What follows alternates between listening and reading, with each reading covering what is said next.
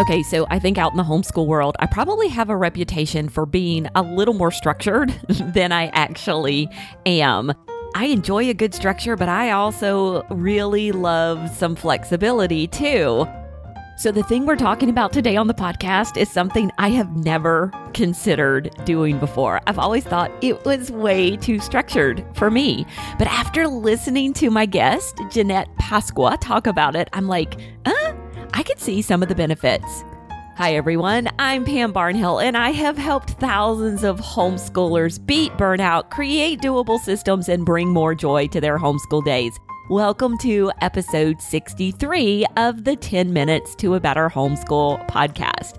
Okay, my friend and actually our podcast producer here at pambarnhill.com, Jeanette Pasqua, is here to talk about using a timetable, using a pretty strict schedule to organize all of the kids in your homeschool. I was really dubious about this one, but after hearing Jeanette talk about how she uses it, I think that there are some great things to learn from this system, and obviously it works really well for Jeanette.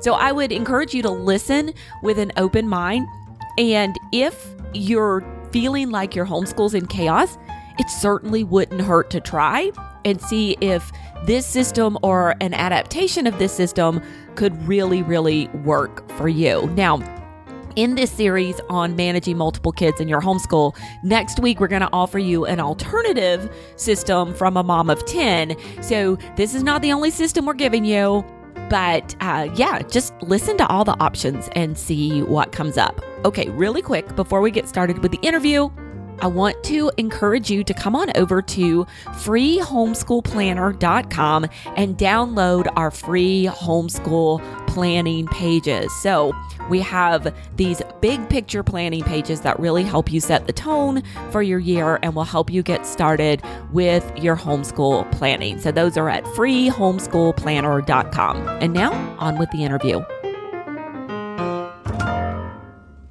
Jeanette Pasqua is a Charlotte Mason homeschooling mom of 4 whose kids range from 5 to 12 years old. When she's not homeschooling her kids, she's helping over at the Your Morning Basket podcast. You can also find her encouraging moms to discern and live God's will fully at her blog and podcast, Permission to Pursue. Jeanette, welcome to the show. Thank you for having me. Is this like the first time you've been on 10 Minutes to a Better Homeschool? Yes, this show, yep. Okay, awesome. Okay, so Jeanette has worked for me for a number of years, and just about every year we get to see each other at the homeschool convention. And one of the things that she told me last year that really just kind of blew my socks off was that she manages homeschooling 4 kids at once by following a very strict timetable. And I was so surprised, Jeanette. First of all, you don't strike me as a strict timetable kind of person. I mean, you're definitely very competent and efficient in the work you do for the podcast, but you also just seem very chill and laid back. And then you're like, my life was crazy until I started doing this. So tell me exactly what a timetable is and why you decided to use it. Yes, of course. So a timetable is basically a kind of strict schedule where you have the way that I do it is I have it in 10-minute increments from the time our school day starts until the time our school day should theoretically end.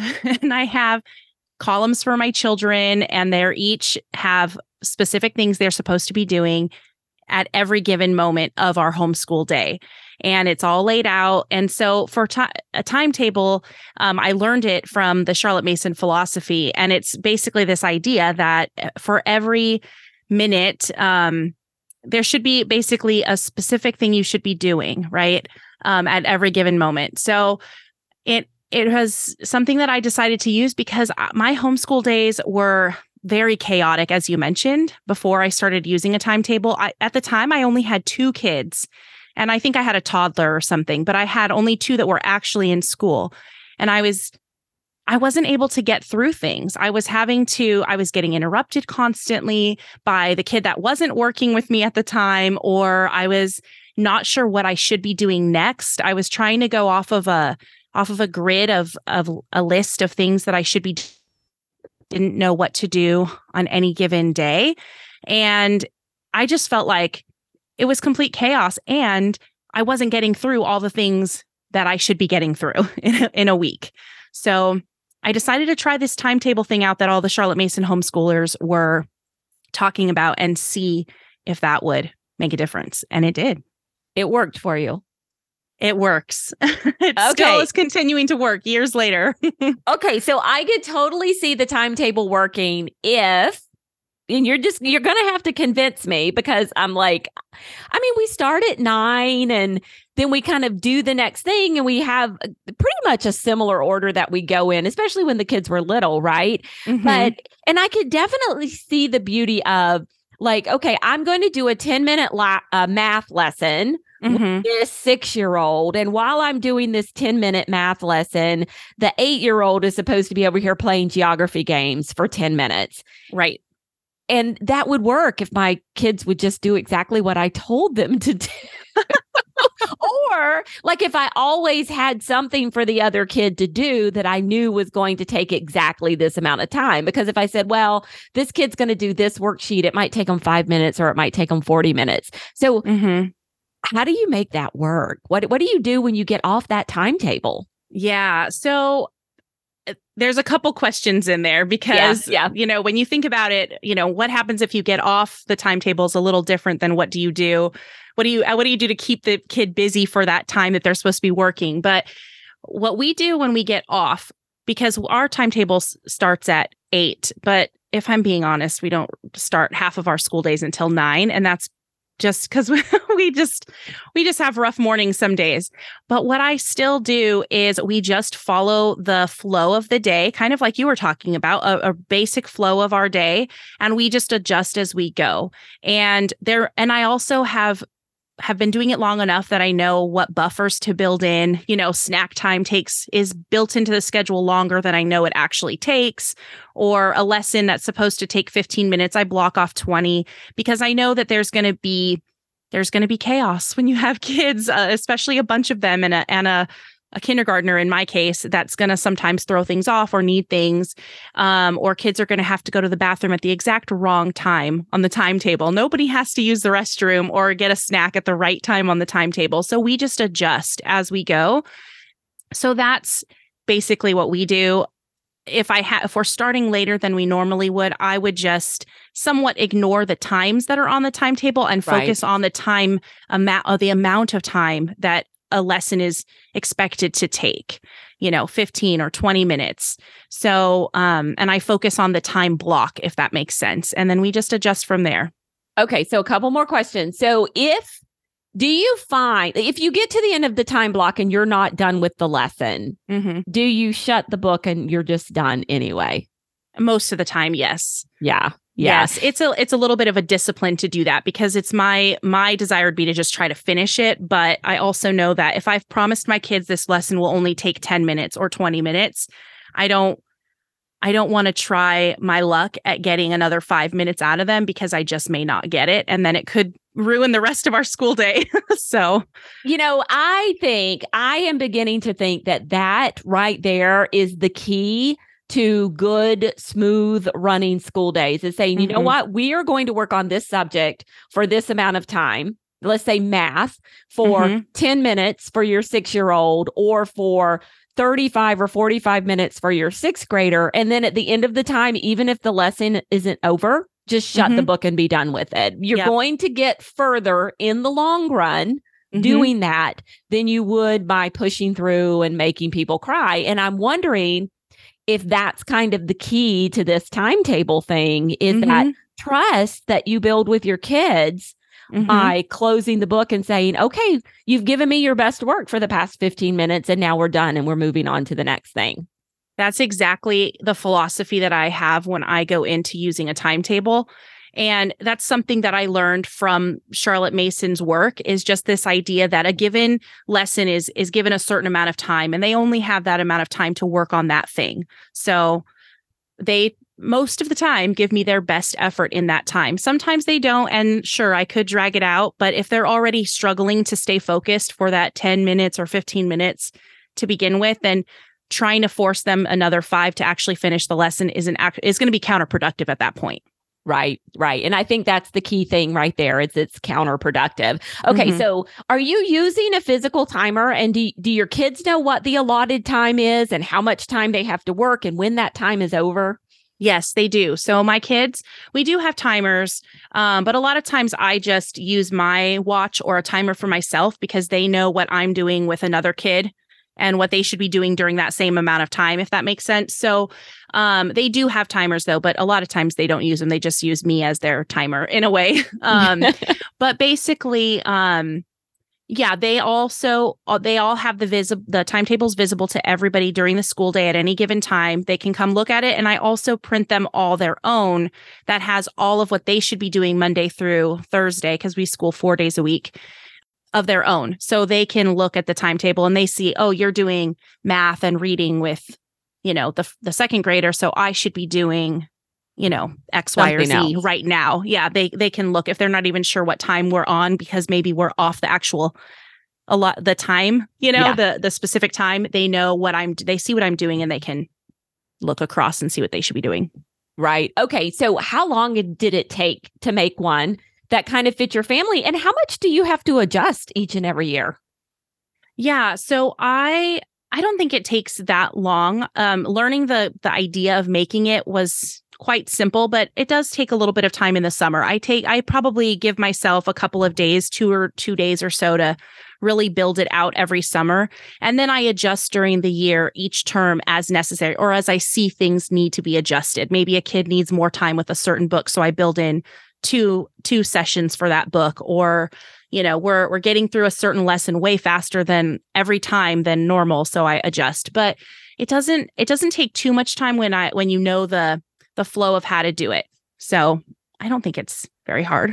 Okay. So just kind of trial and error and lots of practice with Mhm. that. Yeah. Yes. So how much longer do you see using this with your kids? Because you have some who are reaching those kind of tween ages. Correct me Mhm. if I'm wrong. I think we're getting up Mhm. into the teen years Yep. here. So do you see this as something that kind of goes away as they become more independent, or do you think it's still something that would be valuable to them? Yeah, I think that already I can see the tool is helping my sixth grader learn her own time management. And so I think I will still always schedule her time, but she is already starting to learn that she can have a little bit of freedom with the timetable. If she sees that two subjects are both slotted for 30 minutes on the timetable and she wants to do a different one first, she does it. Or if sometimes she'll just notice that there's a little bit of a change or she's behind in one book, but she gets ahead in another. So she'll even sometimes swap days on the timetable. So I think if nothing else, I will make it for her and let her do with it as she sees fit, as she gets older and is accomplishing the work that she needs to. It's kind of one of those things that I feel most likely will be something, if she can handle it, she can have the freedom to do it. But if she's struggling to get her work done, then she's just going to have to follow the timetable as I've written it. Right, right. And, adults use this very same philosophy. It's called time blocking. If you look in kind of like the time management world. And when I do time block, I get a ton of stuff done. And so you're teaching her a skill that she could use one day, in her life, just for the rest of her life. So yeah, exactly. And I think that's something that when I was thinking about how I use the timetable, it is a timetable still because we have it all laid out by 10-minute increments. But ultimately, I feel like it's a lot of time blocking, like you said, because I have an hour set aside for morning time. And, I have an hour set aside for certain subjects that kind of just always fit in that, like the math with the older kids. That's kind of a block of time that I set aside. So, yeah, she's learning that skill and I'm kind of using it in that sense too. yeah. Okay. So one last clarification question before we Mhm. go. You said 10-minute blocks, but that doesn't mean your sixth grader is only doing math for 10 minutes. Correct. Her block of math is much bigger. She has a 30-minute block, but it's still broken up in 10, on the schedule, because my other daughter, who's only in second grade, might have 3 things to do in that 30 minutes, broken up into 10-minute segments. Or maybe she's doing something for 20 minutes and 10 minutes. And my other son, who's also he's in fourth grade, he also does math at the same time. So I kind of tackle math with the bigger kids at the same time, but it's in this 30-minute block. So yeah, she doesn't have a 10-minute time block, but I might give her 3 of those time blocks. And as she gets older, maybe she'll get 40, things like that. So. Okay. And then the second grader gets done with her school day faster than the sixth grader. Yes. And if thinking back on that time blocking concept, I have her first. Her whole hour of school is first, and the bigger kids are doing things in that hour that they can do independently. I love it. Love it. Okay. So much good stuff here. And just so many things. Jeanette, do you talk about this on your blog at all? Yes, I do have a post, permissiontopursue.com/timetable, and I'll lay out how to make a timetable, how it works, some pictures of what they look like from the way that I do it. Hopefully that'll be helpful. I love it. So if you are struggling to get through your school day and to manage multiple kids all at once, just give it a shot. This time blocking might be exactly the thing you need. So go and check out that blog post, and we'll be sure to link to it in the show notes as well. Well, Jeanette, thanks so much for coming on. Of course, anytime. And there you have it. Now, if you would like any more information or maybe to read some of the things that we were talking about today, we can get you set up with links and resources over at the show notes for this episode. That's at pambarnhill.com/TMBH63. Now, I will be back next week. My good friend Heather Tully's going to be here. She's a mom of 10, and she is homeschooling 5 of them this year. She handles her daily schedule and juggling all of those kids in a different way. So we have another alternative for you. So come back next week to listen to just a slightly different way that you could do it. And hopefully one of these things is going to work for you. So we'll be back again next week. Until then, keep on homeschooling.